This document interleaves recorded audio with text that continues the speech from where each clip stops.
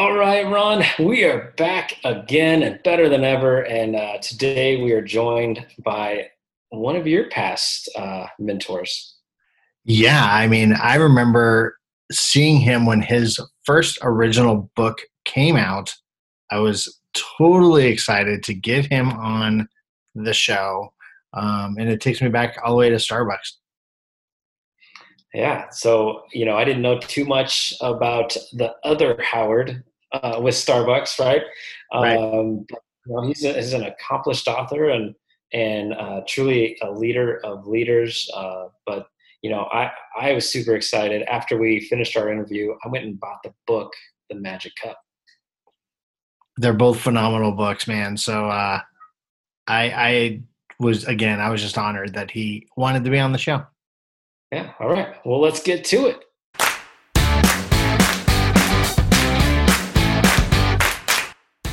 Have you ever wondered how highly successful entrepreneurs think? So did we. So we asked hundreds of entrepreneurs a very simple question. If they had perfect hindsight, what advice would they give themselves? I am Corey Carter. And I'm Ron Cool. Join us on our journey implementing and sharing all of our learnings while we hack our hindsight along with our guest hindsight to give us all better foresight. Listen along the way as we find and unlock their secrets that made them successful through hidden traffic, joint ventures, and much, much more. This is Hindsight Hack.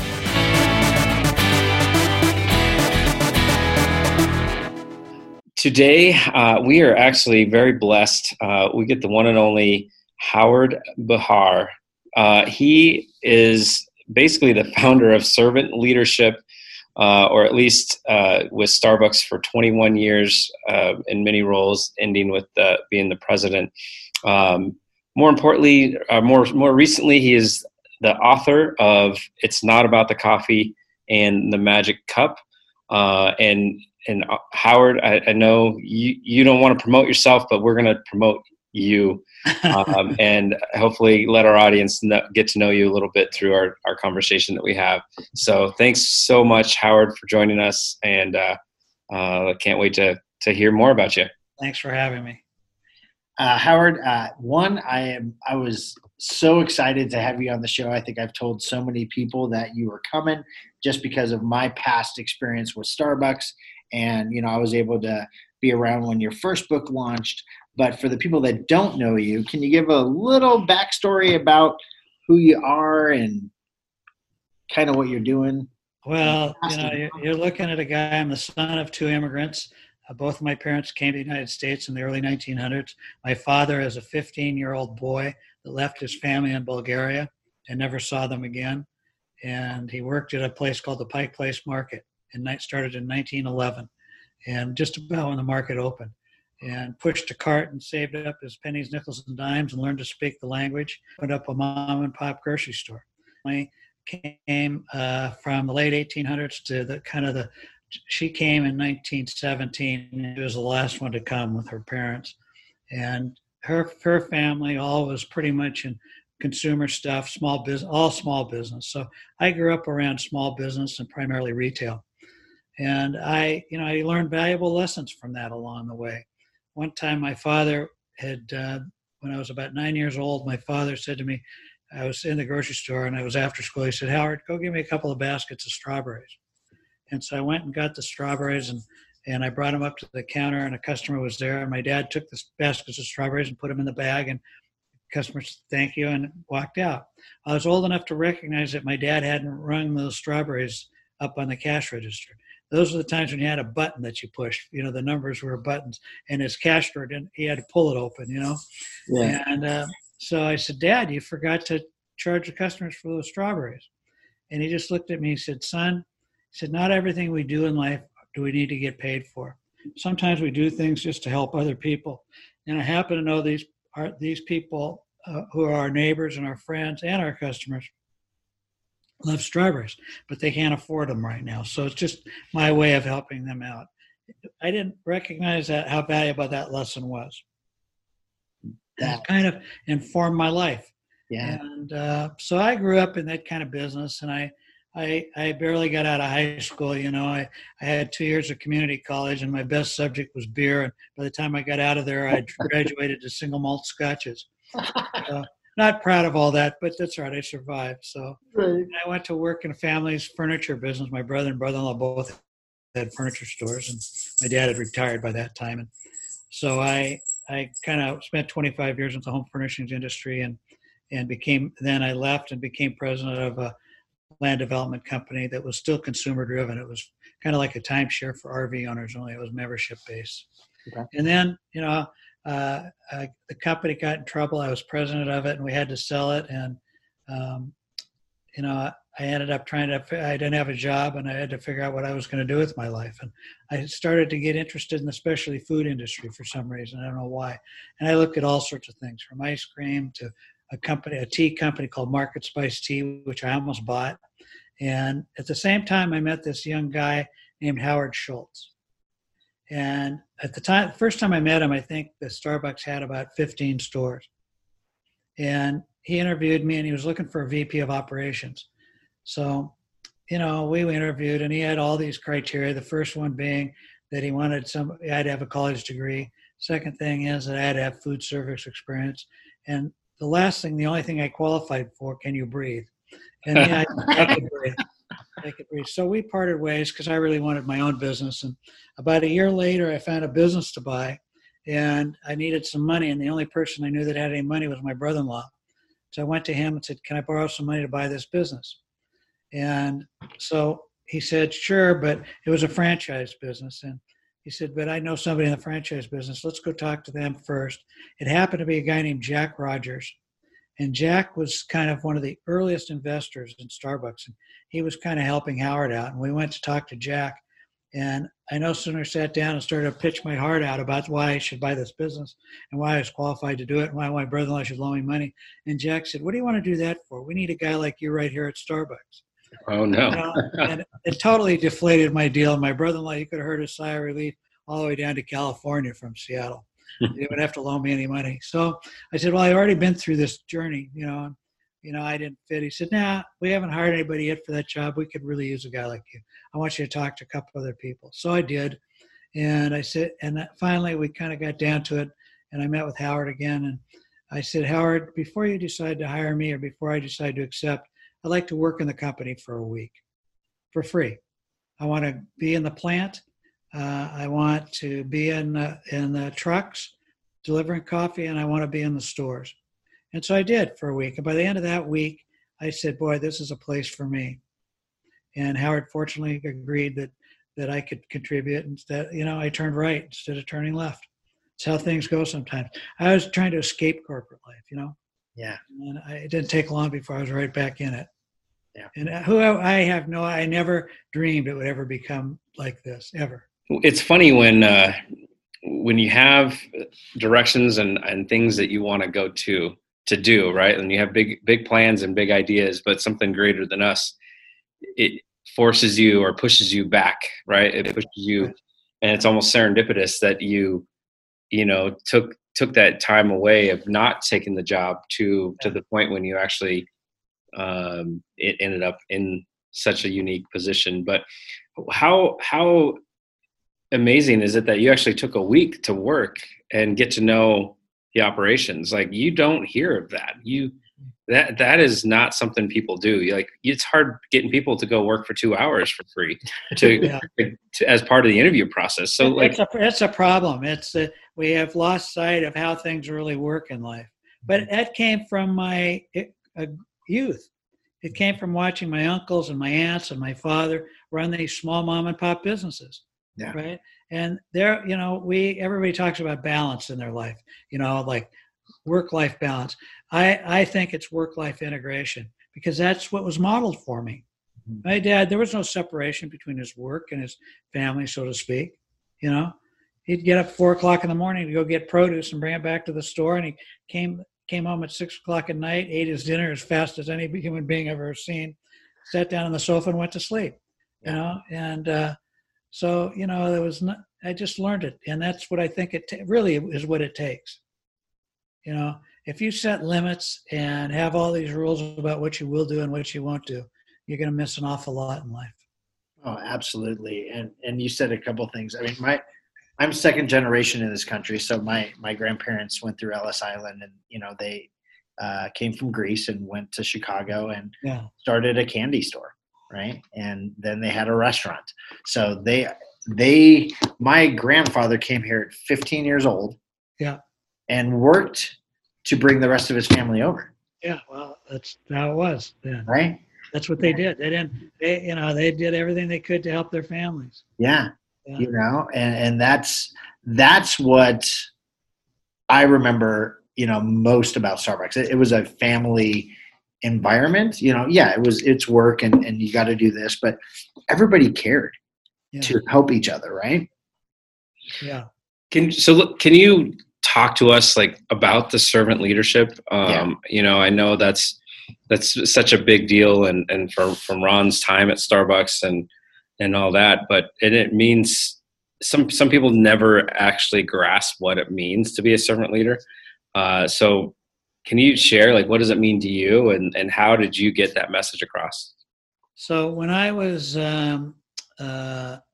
I left my family's businesses and I went to work for a company called Grand Tree Furniture Rental, they had stores in Denver and all over the West and to the East. And I had a boss who really became my most important mentor in life, a guy named Jim Jensen.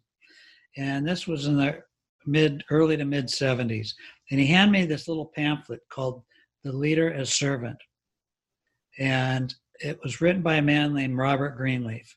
And Robert Greenleaf was the person who coined the term servant leadership.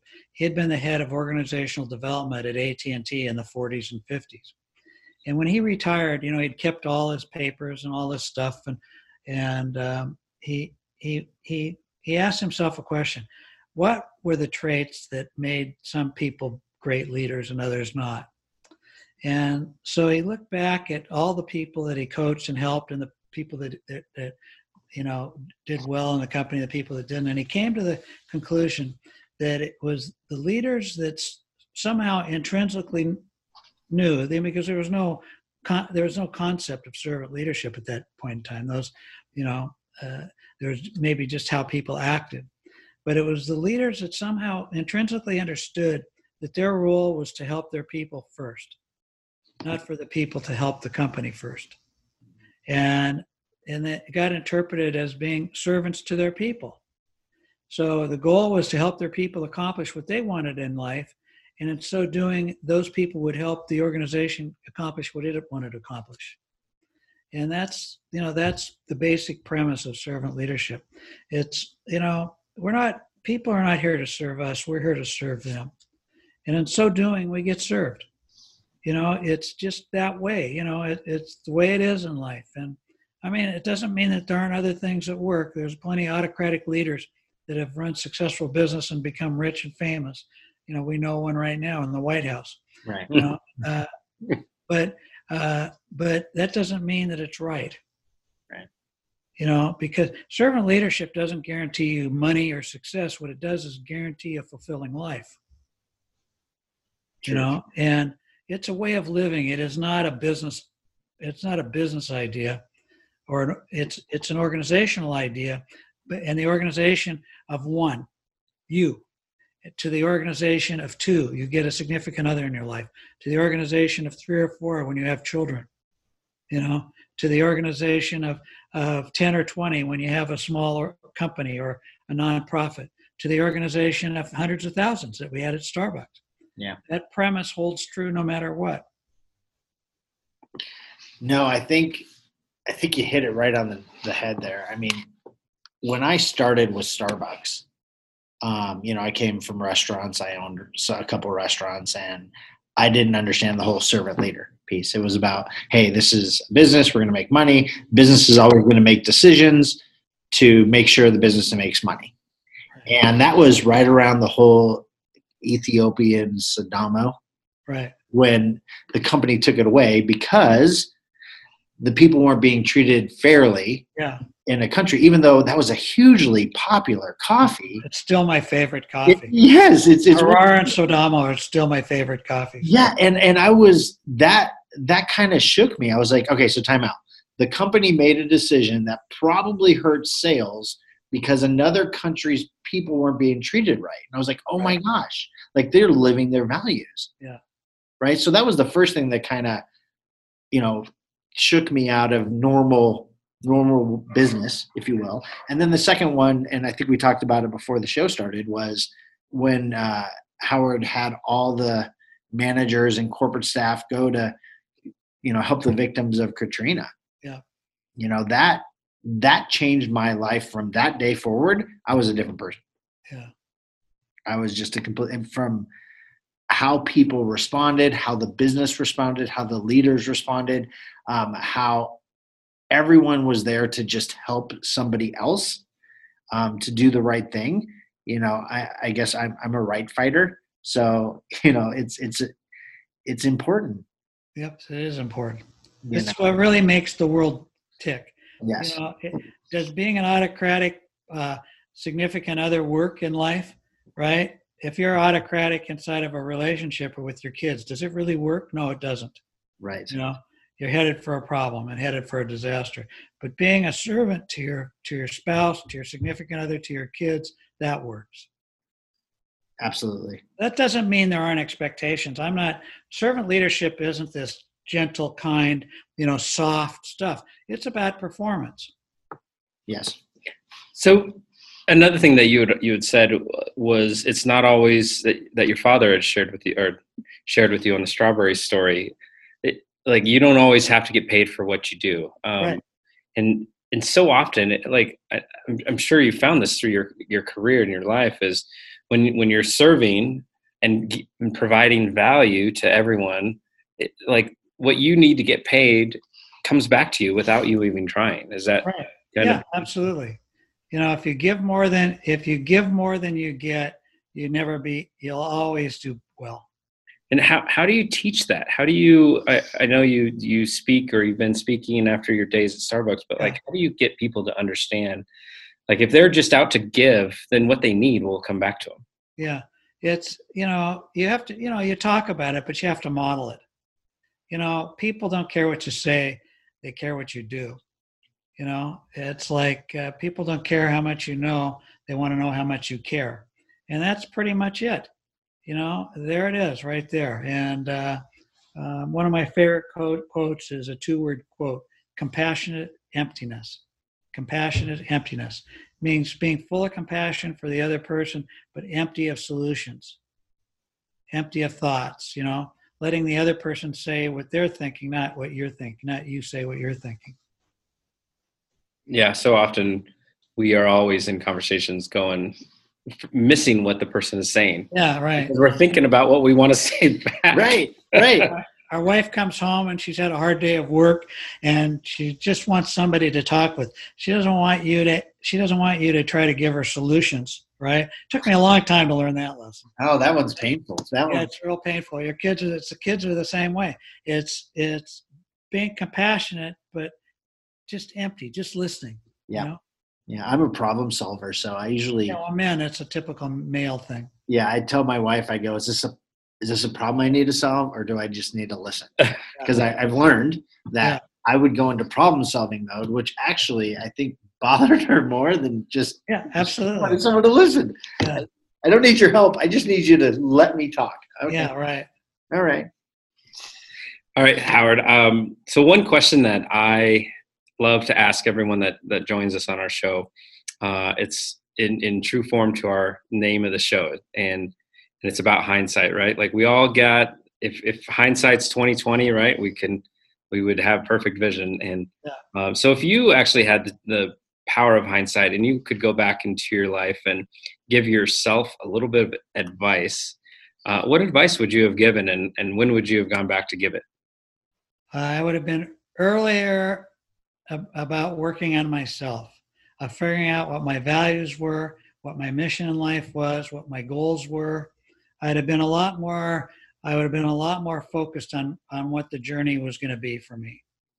And it took me really until my mid to late 20s before I really kind of locked in. And it was all part of the servant leadership, we didn't call it conscious capitalism then, but conscientious leadership kind of thing. And I just hadn't thought about it. I hadn't thought about myself. I was just Howie being Howie, just marching along, doing my deal, And finally, this guy, Jim Jensen, that I told you about, he pushed not only me, but other people on the team, but I really absorbed it about figuring out who I was, what my values were, what really mattered to me, and how those values informed my actions and my decisions in life. And then being focused on what I really wanted. What did I really want to do? It took me a long time to believe in myself, to love myself unconditionally. And, so I would have done that work a lot sooner. I don't think I don't think it's ever early enough. I think somebody that's in, somebody that is in grade school and can read can start that journey if a parent is willing to help them. Yeah. They can understand, it's slow and easy, and it's not, do this, do that, do this. It's introducing them to these ideas, that old saying, as you think, so you are, right? Yeah. So often, you think about that, kids not being able to do that self-development and because the parents aren't. Yeah, parents don't do it. I used to tell people, go home and write your values down. Just write 3 down. I have 8 of them. Write 3 down and define what they are to you. Write a mission statement for yourself. What is it that you want to leave behind? What do you want to do in this life that's bigger than you? And, what I've learned is only about 2% of the people will do it. And yet it's the one thing I tell everybody, I would give you a written guarantee that this will create a fulfilling life for you if you do this work. And, but very few people want to do it. They don't want to do the work. Right. But, so that's what I would go back and do. That's awesome. All right. So you do have a couple books out. Yeah. Your most recent is The Magic Cup. Yep. And then the one prior to that, and I think we were talking about this also before the show, is It's Not About the Coffee. Correct. And that's the one that I actually remember when you first came out with it and you were talking about it on stage. Can you tell our listeners a little bit about both and which one you feel would be most relevant to them?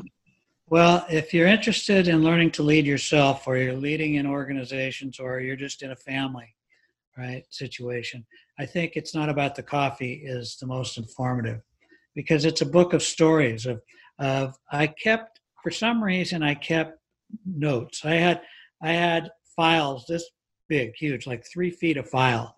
And most of them were just little scraps of paper with an idea, a sentence or something on it. Sometimes it was more than that, an article or something like that. And I started doing that when I was in my 20s. So when I was in my late 50s and we decided to do this book, those notes became all the ideas for the book. And I sorted them all out, and it came up with a bunch of chapters, individual ideas, and they pile up, and that was a chapter. And the next idea pile, and that was a chapter. And so it's really about life, and lots of stories about life and how you can do things, and about what I believe in. Yeah. Talks a lot about the idea of servant leadership and how we do that. And it's not a how-to book, so to speak. It's not here's the chart, fill this chart out, and everything will be right in your life. But the ideas are all there, and people have to do the work, have to dig a little bit. No, that's the second book. It's The Magic Cup. That was a book born out of anger. Oh. It was when I left Starbucks, I was mad because that was when we went through all the layoffs, and I thought we didn't have to do that. And so it became a cause célèbre for me, and I resigned from the board. And, and I went through about 2 years of waking up angry, going to bed angry. And finally I said, I got to get, this has got to go away. So I decided to write a book about it. Well, as I started to write, the anger dissipated. And the book is a parable, basically, or a story about, it's kind of where Harry Potter meets business, but about a leader and what that leader goes through to write a company, an organization, and how he depended on his people to get it done. And it's a fun little story. I liked it. It didn't sell nearly as well as the It's Not About the Coffee, but that's all right. I like doing it. Yeah, what I learned about Starbucks is it was truly they weren't in the coffee business, they were in the people business, and stories were important, and telling the journey of just your individual story. As I kind of promoted up through the ranks, it was really important for people to understand your story and the impact you had. So I used to say we're not in the coffee business serving people, we're in the people business serving coffee. Exactly. There you go. So anybody can take that, and we're in the people business serving X, right? Yeah. Whatever that. Everybody's in the people business. The primary job of every human being is to serve others. I don't care whether you're a doctor, a widget maker, a lawyer, a fire chief, an architect, whether you're a barista, it doesn't make any difference. Or whether you're running a podcast, your job is to serve others, isn't it? I mean, that's what you guys are doing. Yeah. At the end of the day, and that's what our job is in life. And if we do that well, then we'll have a fulfilling life. Yeah, awesome. So when's the next book? Oh God, please! I'm 70. I've thought about it, and sometimes I had a couple things that I wanted to say. I'm not by nature an author. I'm not a writer. I had to have lots of help, and so I've kind of said what I have to say, and I'm a pretty focused guy on this. I just drive it home. I stay with it, my biggest skill is picking up cigarette butts, or cleaning condiment stands, Right. So I like to be with people and talk with people about all of this, and that's what I do. Maybe there's one, I don't know. I better get on it pretty quick at my age. Oh my gosh, no, you're doing great, and I'm honored, and I thank you so much for being on our show. We'll put in the show notes kind of where our listeners can follow your journey at your website and kind of see where you're speaking next. Yeah, you can give them my email address if they have a question. It's hb@howardbehar.com, and I'll answer everybody. That is a true statement.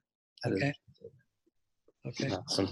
Howard, it's definitely been a pleasure speaking with you, and I mean, if anyone can lead with half as much thought as it seems that you've led with regarding serving people, then this whole world would be a better place. So, yes. It's definitely an honor to get to know you a little bit here. Thank you very much. Thank you guys for the opportunity. I appreciate it. Thank you. Okay. Time to go get my manicure. All right. That's what you do when you're 75. You go get manicures. Nice. I'm jealous. And you take your dogs to the dog park. There you go. Perfect. All right. Take care. Have a blessed Thanks, day. Howard. Okay. Bye-bye. Bye.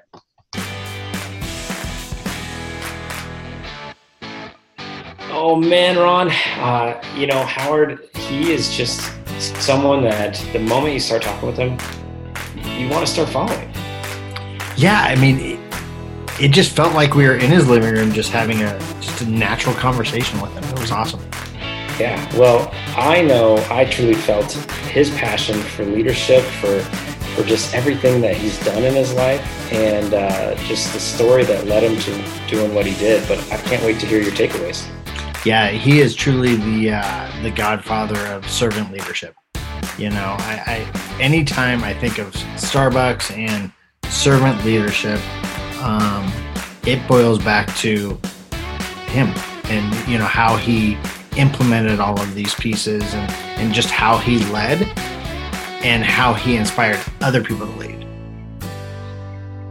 Absolutely. All right. I hope everyone gets as much out of this interview as I know I did, but definitely go check us out on Facebook.com. Check out our Hindsight Hacking group. We definitely would love to have you.